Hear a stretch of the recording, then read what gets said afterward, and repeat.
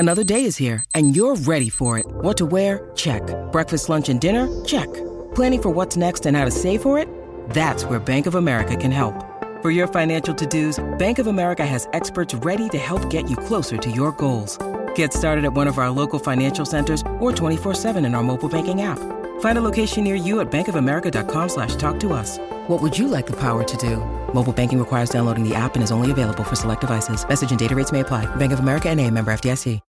When you need mealtime inspiration, it's worth shopping Kroger, where you'll find over 30,000 mouth-watering choices that excite your inner foodie. And no matter what tasty choice you make, you'll enjoy our everyday low prices, plus extra ways to save, like digital coupons worth over $600 each week. You can also save up to $1 off per gallon at the pump with fuel points. More savings and more inspiring flavors make shopping Kroger worth it every time. Kroger, fresh for everyone. Fuel restrictions apply. Hello, everybody. This is Marshall Poe. I'm the editor of the New Books Network. NBN listeners like to read books and buy them. So we thought we'd tell you that right now, our friends at Princeton University Press are having a remarkable site-wide sale. You can get 50% off books, including ebooks and audiobooks, with the code 50, F-I-F-T-Y, at checkout until May 31. You can save some real money on Princeton University Press books. I encourage you to go there and check it out. Welcome to the New Books Network. Hello, everybody, and welcome back to New Books in Art, a podcast channel on the New Books Network. I'm Tanya Tolar, the host of the channel, and today I have a great pleasure talking to Kimberly Castlebury about her new book, Destinations in Mind, Portraying Places on the Roman Empire Souvenirs. Welcome, Kimberly. Thank you. I appreciate being invited. So, Kimberly, before we go into talking about your wonderful new book, would you tell us a little bit about what you do when you are not writing and researching and traveling the roads of the ancient Roman Empire, and what perhaps you are currently working on? Sure. So I'm trained as an art historian, and I specialize in the ancient Mediterranean, which does allow for a lot of wonderful travel. Prior to this book, I was working on public commemoration, public monuments, looking at why communities set them up, how they changed over time, how they've survived into the present day. And that's actually the topic of the book that I'm writing right now. I'm writing a book on triumphal arches, which is leading to some more travel. I'm principally interested in empire and imperialism. I'm interested in what happens to regions after conquest, how that changes artistic production. I'm also very interested in how modern empires interact with ancient empires and change how we understand those ancient empires. So a lot of my work has been kind of disentangling ancient empires from what modern empires thought they knew about them.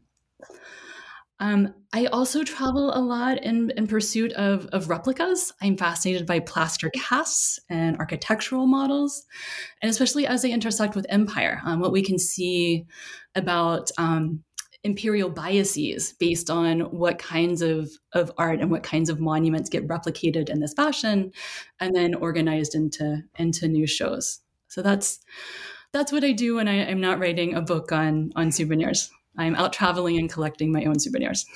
Yeah, brilliant. Well, fascinating. Definitely monumental arches. That's a lot to write about, I'm sure. So in your book, you write the following. You say, movement lies at the heart of the itinerary. The word's etymology reinforces this original sense. The Latin itinerarium derives from iter, meaning a journey. So basically, your book takes us, in a sense, on a journey, and what a journey that is. So I hope we'll be able to take our listeners today on a journey. Your book is divided into mainly, if I may say, 4 chapters. One is on the road, so it's literally going from today's Spanish city of Cadiz to Rome.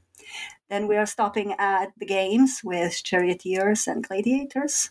We'll go at the border of the empire and visit the Hadrian's Wall. Coincidentally, we just started a 1900th anniversary of the Hadrian's Wall.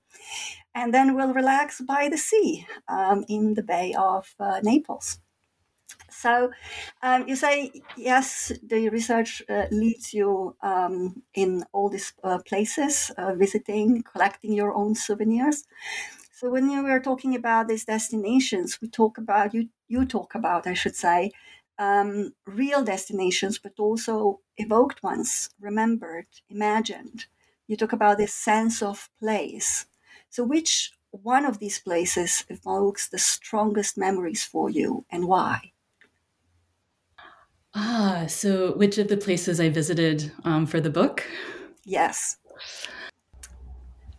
It's hard to choose because these are the places I went for this book are among the most beautiful cities today, and also were among the most beautiful cities of antiquity. I'd say Tarragona in Spain was a spectacular experience. One of my goals for the book is to get readers to like look beyond the city of Rome to see all the other splendid cities in the empire. And Tarragona is one of those cities. It's one of the leading cities of Spain. It sits right on the Mediterranean Sea. It has this beautiful topography. So there's an upper city up on the cliff, and then the city kind of cascades down to the Mediterranean. The amphitheater is right there by the sea. There's also a racetrack or a circus for chariot racing. It's a stunning setting. And with all the amenities that you would hope to find in a Roman city. Right. And this city is right on a much longer route connecting basically Iberian Peninsula with Rome. So who were these people who would pass Tarragona? Who were these people who would be on the road? And what kind of objects did you trace on this road? Right. There's been a lot of interesting work on who was traveling, and mostly we know this through literary references to trips that important people took. Sometimes in tombstones, people will record where they've been. We don't have as much information as we'd like about who was on the road. So certainly government officials with their retinues are on the road. Soldiers are on the road as they're moving around to be stationed in different areas. There's also some tourism in the Roman Empire. There's a sense of like going to see a new site. So I think all of that range, from government officials to soldiers to people, the elite who had the means to travel for the pleasure of it. Right. In terms of the objects, it can be difficult to identify particular souvenirs if we go by specific definitions. So if a public monument is perpetuating a memory for a future public, a souvenir should be kind of prompting a personal memory. It should be prompting memory of a personal experience. But it can be really difficult when we find objects in the archaeological record to know what memories individuals associated with them. So there's hypothesis involved when we have an object representing one place and you find it far away. You can hypothesize that maybe someone carried that back, or it circulated and appealed to someone to purchase far away. In the chapter where Tarragona comes up, I'm looking at a set of itineraries that survive on silver cups. There are 4 of these silver cups, each slightly different. And each cup has this itinerary from the city you mentioned, Cadiz, in south and at the edge of Spain. And then the trip begins in Cadiz and it ends in Rome. And there are about 100 cities along the way where you stop. And so the itinerary is just basically telling you, if you're in this city, you're going to go to that city next, and it's this many miles away. So it's a very basic very schematic way of leading you through this vast landscape of the empire. So I found it interesting that perhaps a group of people who had taken these journeys, because the itineraries are similar on these cups, but they're each slightly different. So like 4 different people in 4 different cups. I tried to imagine like which which community, which group of people might have wanted to commemorate successful repeated journeys to Rome. And Spain is really rich in this regard because a lot of important families in Spain had successful careers in Rome, and they would travel back and forth and then perhaps retire back to Spain at the end of their careers. So it's also a way of thinking about like, who are the movers and shakers in the Roman Empire? It's not just people who are born in the city of Rome and live their entire lives there. The very best men of the provinces are also going back and forth. So these itinerary cups you mentioned were made out of silver. Is this surprising for this kind of object? Because it is quite an expensive material. And the fact that they've also survived is quite surprising to me. Yes, the silver is extremely strange, as is their survival. So itineraries survive in two different ways. Itineraries survive because they've been recopied a lot over time, and so we don't actually have them on the original support. It's just because every century someone copied it again. Some itineraries survive because they were carved in stone on public monuments. So that's another way itineraries survive. To my knowledge, there are no other itineraries engraved on silver cups. So it's certainly very strange. And these are not, I think, objects that you wouldn't take the object on the road with you as your map. This is something, I think you have a more basic document with you, perhaps on papyrus or a little sheet of wood. And then you're maybe commemorating your journey by having it engraved on this silver cup. Typically, these are strange for silver cups. Silver cups can be plain. They can have patterns on them. They can have mythological scenes. What we don't find on them is like an entire 100-word text. Having that much text on a silver cup is strange. So these are strange as itineraries, and they're also strange as silver cups. And their survival is really unusual.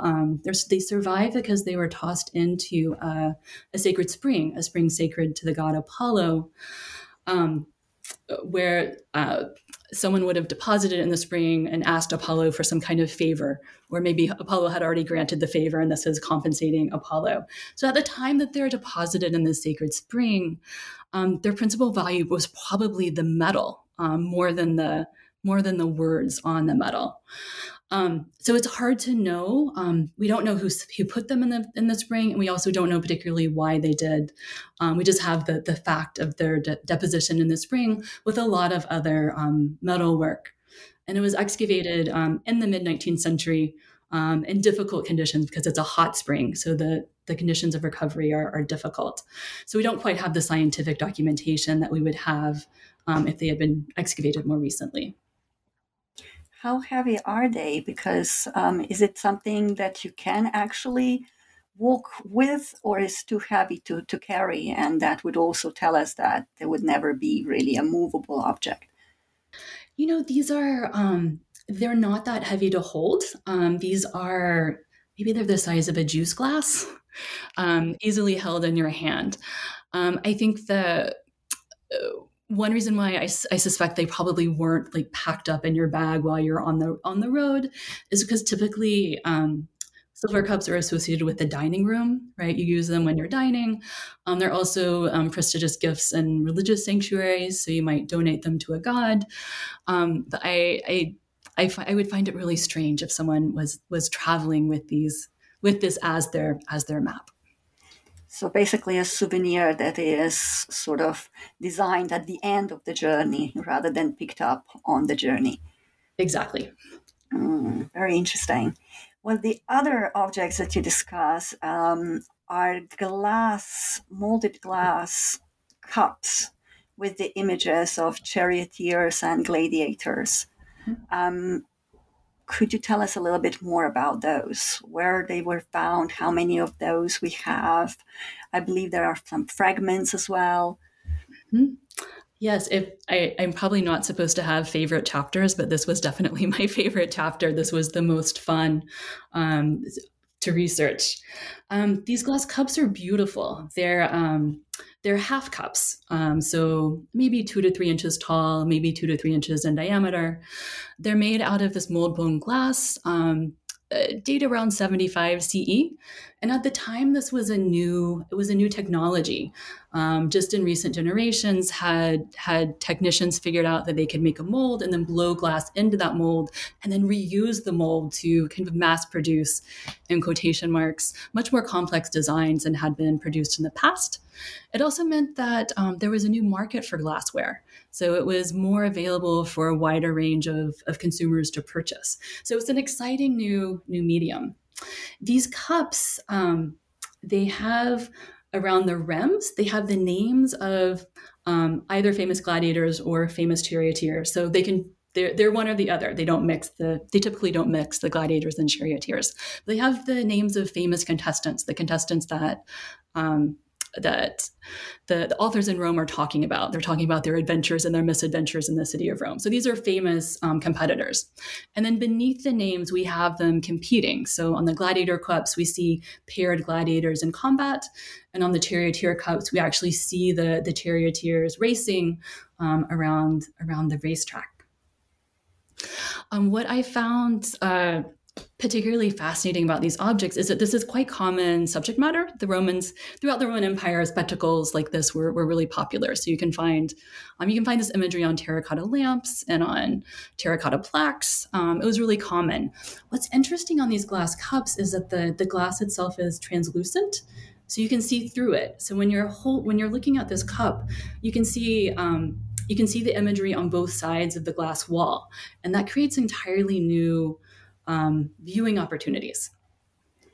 Yes, I really enjoyed that part of the description, that sensory experience, so to speak, when you are holding an object. And I think a lot of times when we are just looking at the objects on display in galleries, museums, we are deprived from that very rudimentary form of the object and role of the object that people who designed them would have obviously had in mind.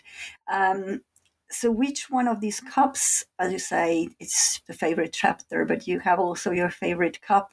And could you perhaps describe a little bit more how it feels when the light goes through this translucency of glass?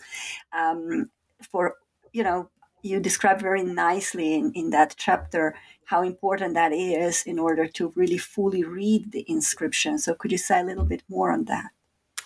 Yes. A real breakthrough for me came when I was traveling through England, and I actually found replicas of these cups. If you go online, you can find the historical glassmakers, Mark Taylor and David Hill, and they made really close replicas of these cups, which I could purchase. So I went to their website and I actually purchased all of them. And I lived with them. I've been living with them ever since. But for the year when I was writing this chapter, I lived with these cups. They were on my desk. They were on my coffee table. They were on my kitchen table. I observed how they looked at different times of day and different lighting conditions. I observed what they look like with water in them, with wine in them, what I can see when I'm actually sipping from them or holding them. And that was revolutionary to think of them outside of the museum case or outside of the illustration, which typically just shows you like a close-up view and not the view, the kind of the oblique view that you have when you're actually holding and looking at the objects. I don't have a favorite because I did get one of all the ones that I could get. What I really enjoy, I think my favorite view is that when one of these objects is sitting on a table in front of you, you have this this angled view of the object, and you can see the images on the front wall, and you can also see the images on the back wall of the object at the same time. And it does actually look like the gladiators are kind of wrestling around the arena floor, or the charioteers are actually running around the racetrack, because you can see them in this circle on the glass wall.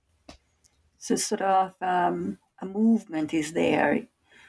Movement. Yes, yeah. And you can actually literally move the objects. You can pick up the object and you can turn it, which is what you have to do if you want to read the text. You pick up the object and then you start turning it, and then you yourself are putting the figures in motion.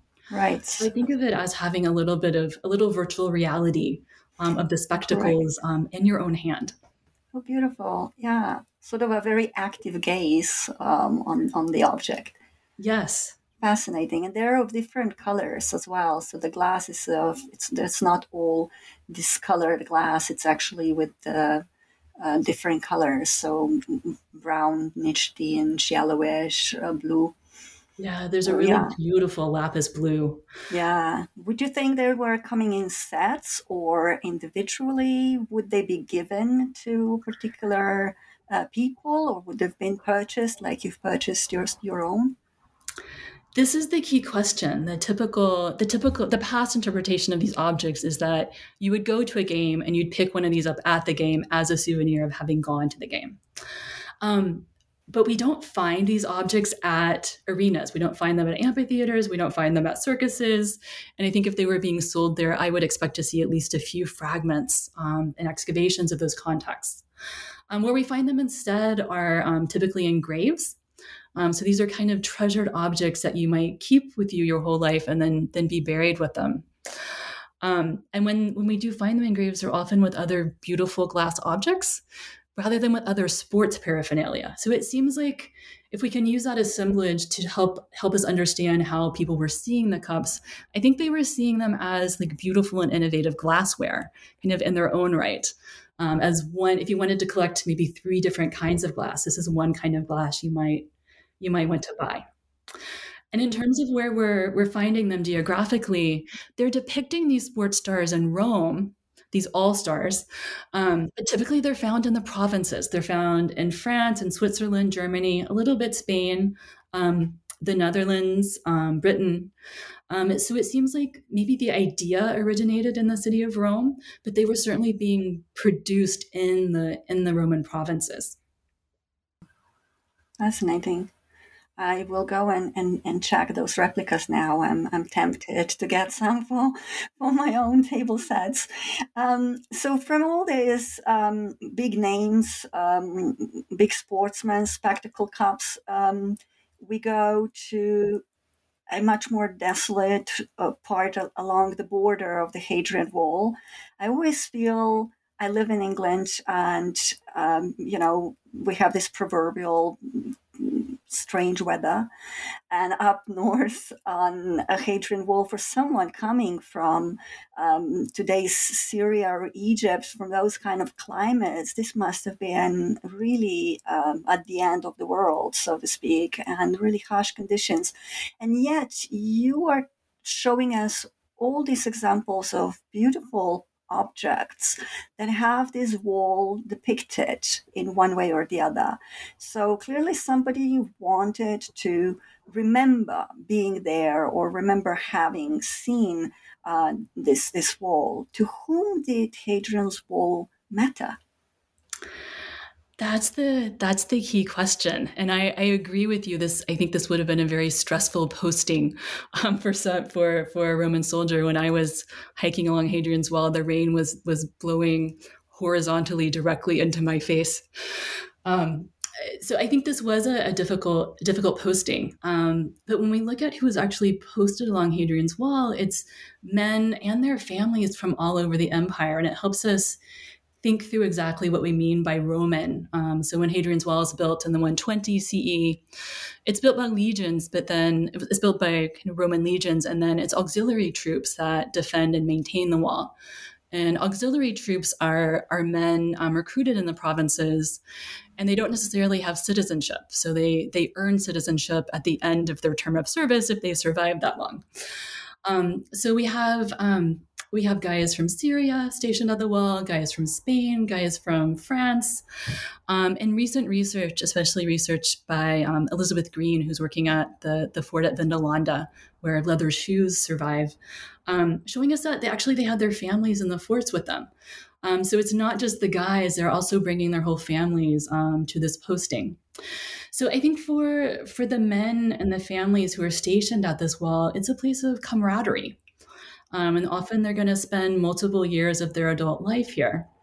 And where we find these select objects that seem to commemorate Hadrian's Wall, they're in England, and there's one found in France at Amiens, which is a place that did in fact send soldiers to Britain.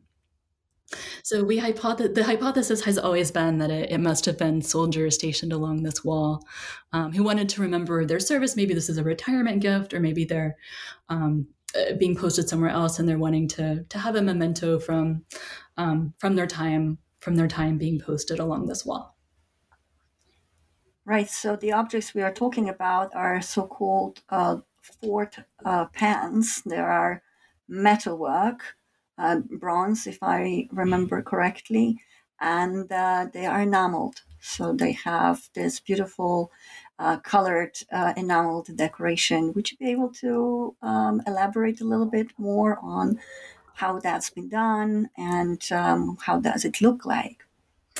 Good. These are absolutely beautiful objects. They're in a shape that we tend not to use today. It's a tiny little bowl with a handle. So they're sometimes called pans, or there's some other technical terms, but I think pan gets closest to it. But they are really tiny bowls, like the size of a sugar bowl, but with a handle. They are cast bronze or copper alloy, and they're beautifully enameled. So they're blue, turquoise, yellow, red, purple. These are beautifully colorful objects.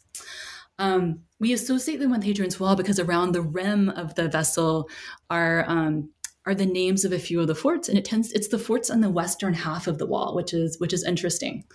So the forts are around the western half of the wall, and then a couple of the objects have a fortified wall motif running around the vessel wall.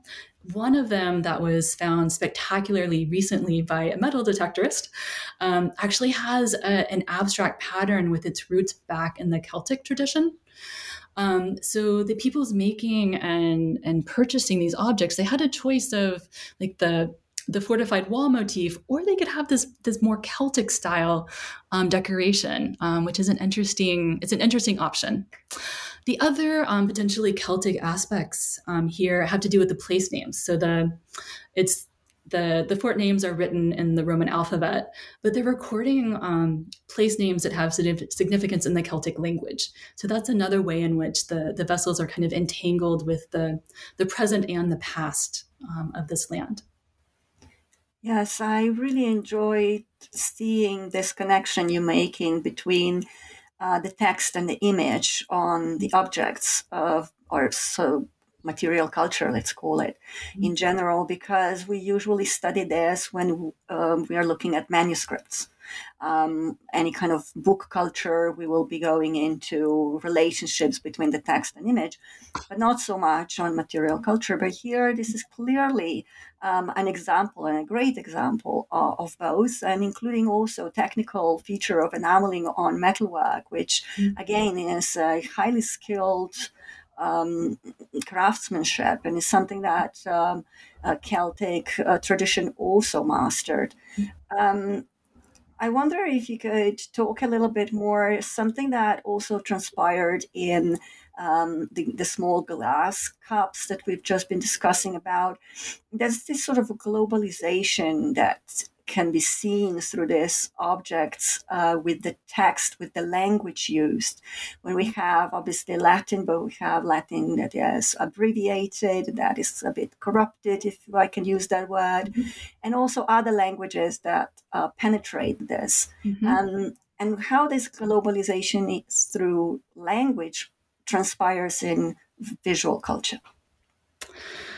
Wow, that's such a great question, and it's a tough question.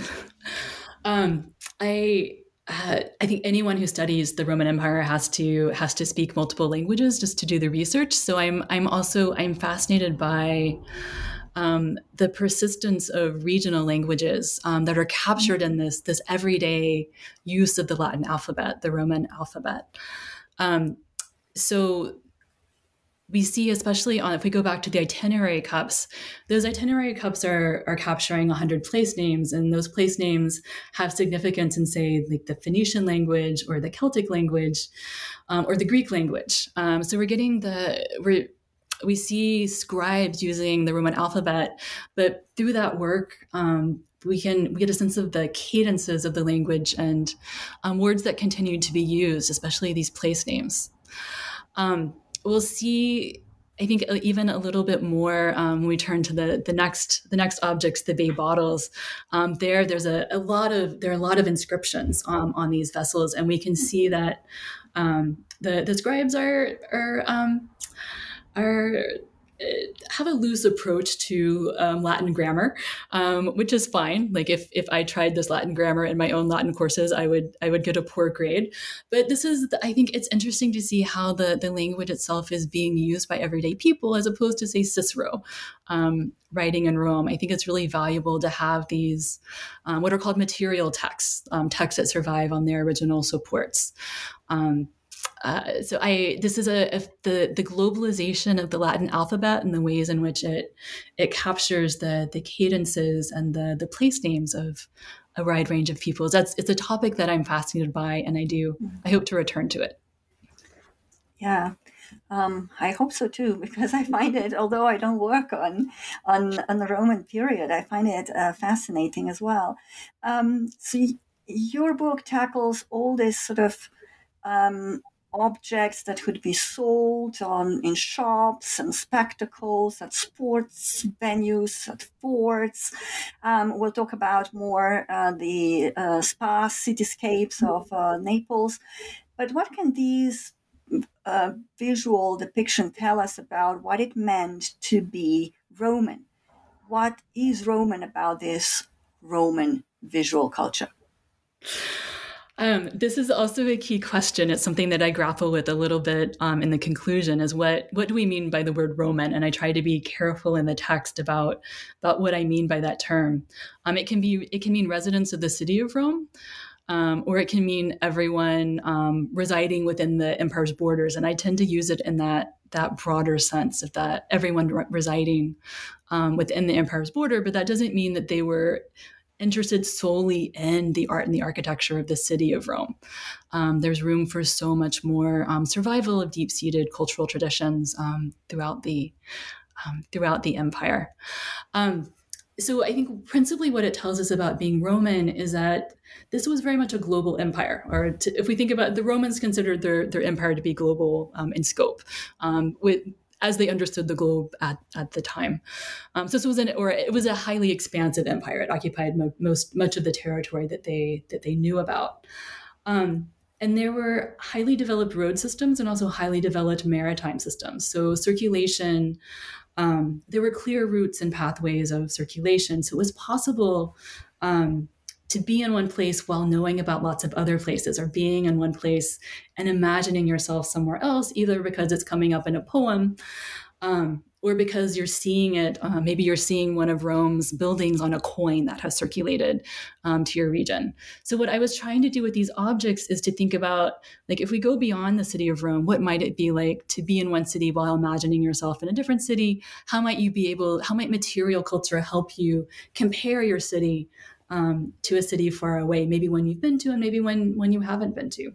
Mm.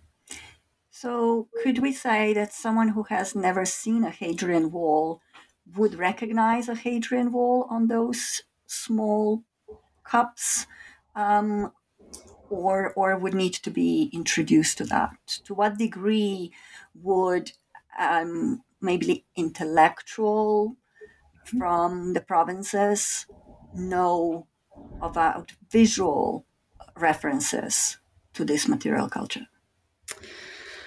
Again, that's tricky. One of the tricks with one of the aspects that's difficult about Hadrian's Wall is that it's so famous. So many people know about it today, and yet it seems not to have been commemorated in official art. The official artists seem not to have come up with a formula for representing it.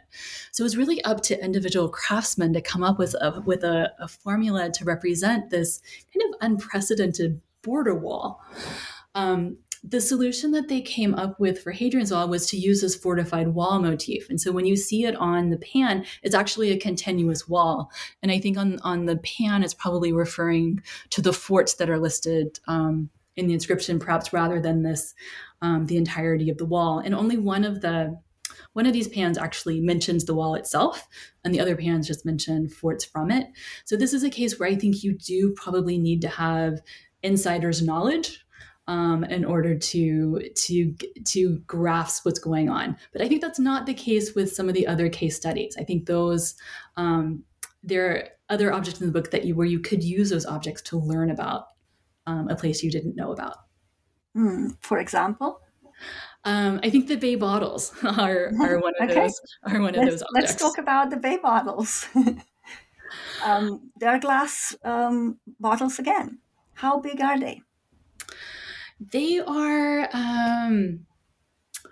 how do I describe? Maybe 6 inches tall. They have a globular base, so they have like a globe-shaped base, and then a very narrow spout. So you're obviously going to use these to pour. I think old bottles of Chianti have a comparable shape, but these are clear glass bottles. And they are decorated? Yes. So this is a very common shape of bottle. We often find them plain. In many parts of the empire, they can bear all different kinds of decoration. But there's this unusual series of bottles where a set of them, they're all depicting cities around the Bay of Naples, and 2 cities in particular. Interestingly, not Pompeii. At the time when they're being made, Pompeii has already been buried by Vesuvius. So it's a good indication that life in the Bay of Naples went on long after Pompeii was really covered up by the eruption of Vesuvius. So we're talking about Baia or Baiae and Pozzuoli or Puteoli. And these are on the kind of northwestern edge of the Bay of Naples. These are cities that have faded from fame today. I think today most people know Pompeii, they might know Naples, they probably don't know Baia and Pozzuoli, but they were very famous in antiquity. So it's a case where their fame was far greater in antiquity. Baia had a reputation. It was the spa town of the Roman elite. This is where you go to have a very luxurious and decadent spa retreat. So there's a health component, but there's also definitely a revelry component. So it had a reputation for kind of hedonism and excess and decadence. And this is it's not a typical city. It's very much a spa retreat town. So there are lots of bath buildings, lots of sprawling villa complexes, but not as much in terms of the typical public architecture of a Roman city, which we do find in the other place, which is Puteoli or Pozzuoli. This was one of the major ports in the Roman Empire. So it was a major hub in the maritime network. And this was a typical Roman city. So it had 2 amphitheaters, in fact. It had a theater, lots of nice temples. Even has a stadium. A stadium is a very rare kind of public entertainment building. It's used for track and field events. It's the size of a circus, but used more for track and wrestling and running events. So it had a full complement of Roman public architecture. So 2 towns that you can see one from the other, right? They're visually close and they're on either sides of this little inlet, but 2 completely different reputations. So one thing they do have in common is that this is a part of Italy that was colonized by Greeks. So they both do have very deep-seated Greek cultural traditions behind them. And one of these bottles that was presumably produced there is also on the cover of your book. Yes. Could you describe it a little bit? Tell us a little bit about it. Yes. Let me call up the picture so that I can describe it well for you. This is called the Populonia bottle, and it's actually held by the Corning Museum of Glass in New York, which is a fantastic glass museum. A little bit off the beaten path, but well worth the visit if you're a glass specialist. This is Mecca for glass specialists. This is it's a light green bottle. And it's representing both Baia and Pozzuoli together. So it's showing us a couple of buildings in Baia, and then the pier at Pozzuoli. Pozzuoli was really famous for its pier that extended out into the ocean. So it's a clear bottle, and the imagery is abraded into the glass, so it has a different texture. So it's just a rough abrasion of the glass. And what's interesting, this bottle, like all of the other ones in this series, the individual elements are are labeled. So the pier is labeled with the word for pier. So we have these individual labels, which is really it's interesting. We don't find other vessels with cityscapes and kind of labeled buildings within them. That said, these vessels have been of great interest to urban historians and archaeologists because both Baiae and Pozzuoli have suffered damage from seismic activity. So sometimes they parts are above the waterline, and sometimes parts are below the waterline. So scholars of those two cities have used these models to try to understand what they're finding, but you really can't use them to map the city or walk through the city. It's really a kind of like a highlights reel of key buildings you might find in these individual cities. So this object would have been purchased as a souvenir of someone visiting these cities. That's the hypothesis. Each of these bottles, they have a common repertoire of different buildings and features that might show up on them, but each is individual. Like each is unique. So there's not a single like matrix that someone's just kind of copying. Each one is hand designed. We find them not all over. We find them in key spots in the northwestern provinces. So they're found far away from this place. But the specificity of the information we get on these bottles and the fact that there were glassworking facilities in Pozzuoli suggests that they were probably made in Pozzuoli and then perhaps carried further afield.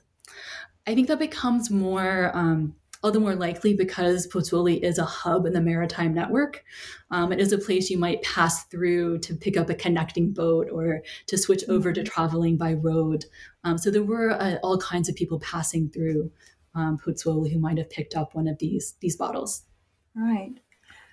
So we are talking quite of a nuanced understanding of this material culture, be it small glass vessels or much heavier silver items.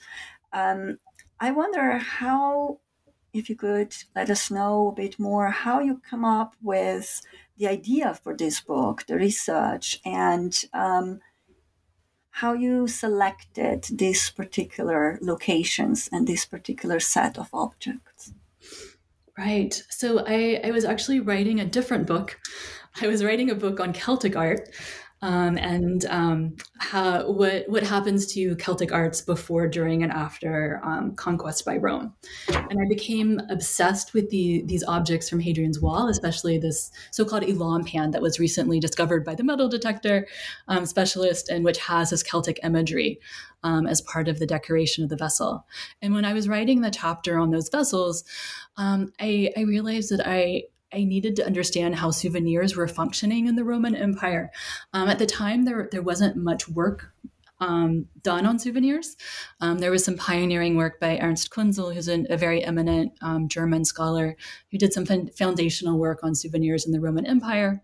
But there wasn't much else, and I really wanted to understand. I wanted to understand how these objects were functioning in the hands of the people who were holding them. And I wanted to understand how these objects were serving as kind of catalysts for understanding different places within the empire. So I set aside the Celtic book and decided to make that chapter on those souvenirs part of a book about souvenirs. One of the hard decisions I had to make was what to include and what to exclude. And so I decided to limit my focus to objects that had both text and images that made it really clear which place was being conjured. So that because I did want to compare like the evocation of that place on the object to the actual place. And I also wanted to be able to compare those things to the place where the object ended up.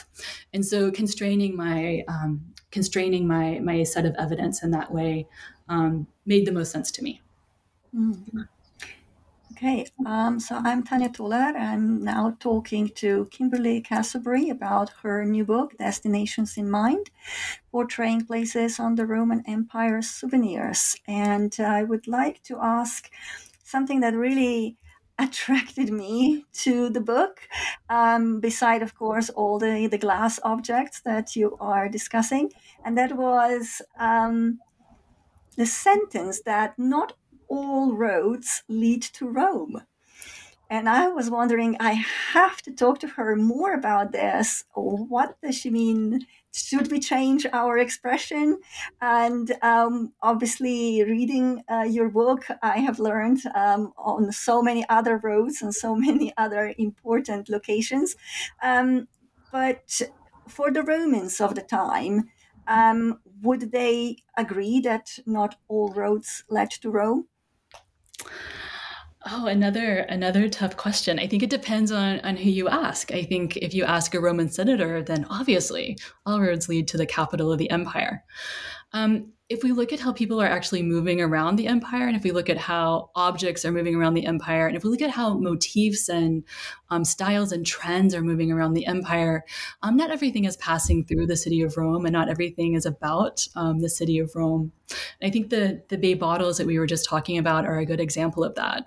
One of the ones that's come from a recent excavation was actually found in Merida, in Spain, which was another leading city of the Roman Empire, which had a similar complement of major buildings. So that was a place where you could have passed through Pozzuoli, picked up this bottle, made your way to Merida, and when you're in Merida, then you could use the bottle to compare your cityscape to the one at Pozzuoli, perhaps. And that doesn't involve passing through Rome at all. And similarly, I think even if we think about roads leading to Rome, like the itinerary cups, where the itinerary is really going from Spain to Rome repeatedly. If we think about someone going to Rome for the first time and like passing through all of those cities along the way, you're passing through Cadiz and Seville and Cordoba and Tarragona and Nîmes and Arles and Susa and Rimini. Before you get to Rome, I think you have a sense of a global art and architectural style. With local variations before you even get to the city of Rome. So you don't actually need the city of Rome to teach you those things. I think you'd already know quite a lot about the empire's styles of art and architecture before you even got there. I also think today we are so much faced with visual everywhere. So the photos are everywhere. Everybody's snapping photos of everything and everybody. I think we also understand material culture from 1,700, 2,000 years back a bit differently, because we think all those images were present at that time too, but that would not be the case. But we're learning through your work so much of this evoked memory, in a sense. So somebody might have gone to all these places and talked about all these places and written about these places and brought objects with them to talk about the stories that they encountered on the road. Are there more souvenirs of this kind out there that you could have explored, but you've decided not to include in this book? Yes. So there are all kinds of objects that are moving around as souvenirs, but don't necessarily have text on them. So I'm thinking particularly of objects that are acquired on pilgrimages. There are pagan pilgrimages in the context of the Roman Empire, in addition to the Christian pilgrimages that will pick up in later centuries. So those objects, that kind of object is also circling the empire. And I should make a plug for a colleague here, my colleague Maggie Popkin, who's at Case Western Reserve University in the United States, has a book coming out with Cambridge University Press on souvenirs, and she does consider a wider range of objects. And her approach is more interested in the memory work that they might be doing, how you might learn from them, how they might prompt memory, even if they don't have text on them. Whereas my book was more interested in evocations of place and understanding where you are in a global empire. Fascinating. Well, another book I need to read again then once it is out. Well, thank you very much, Kimberly. I've been talking to Kimberly Casselberry about her book, Destinations in Mind, Portraying Places on the Roman Empire Souvenirs, out now from Oxford University Press. My name is Tanya Toller, and thank you very much for your attention. Thank you. Bye.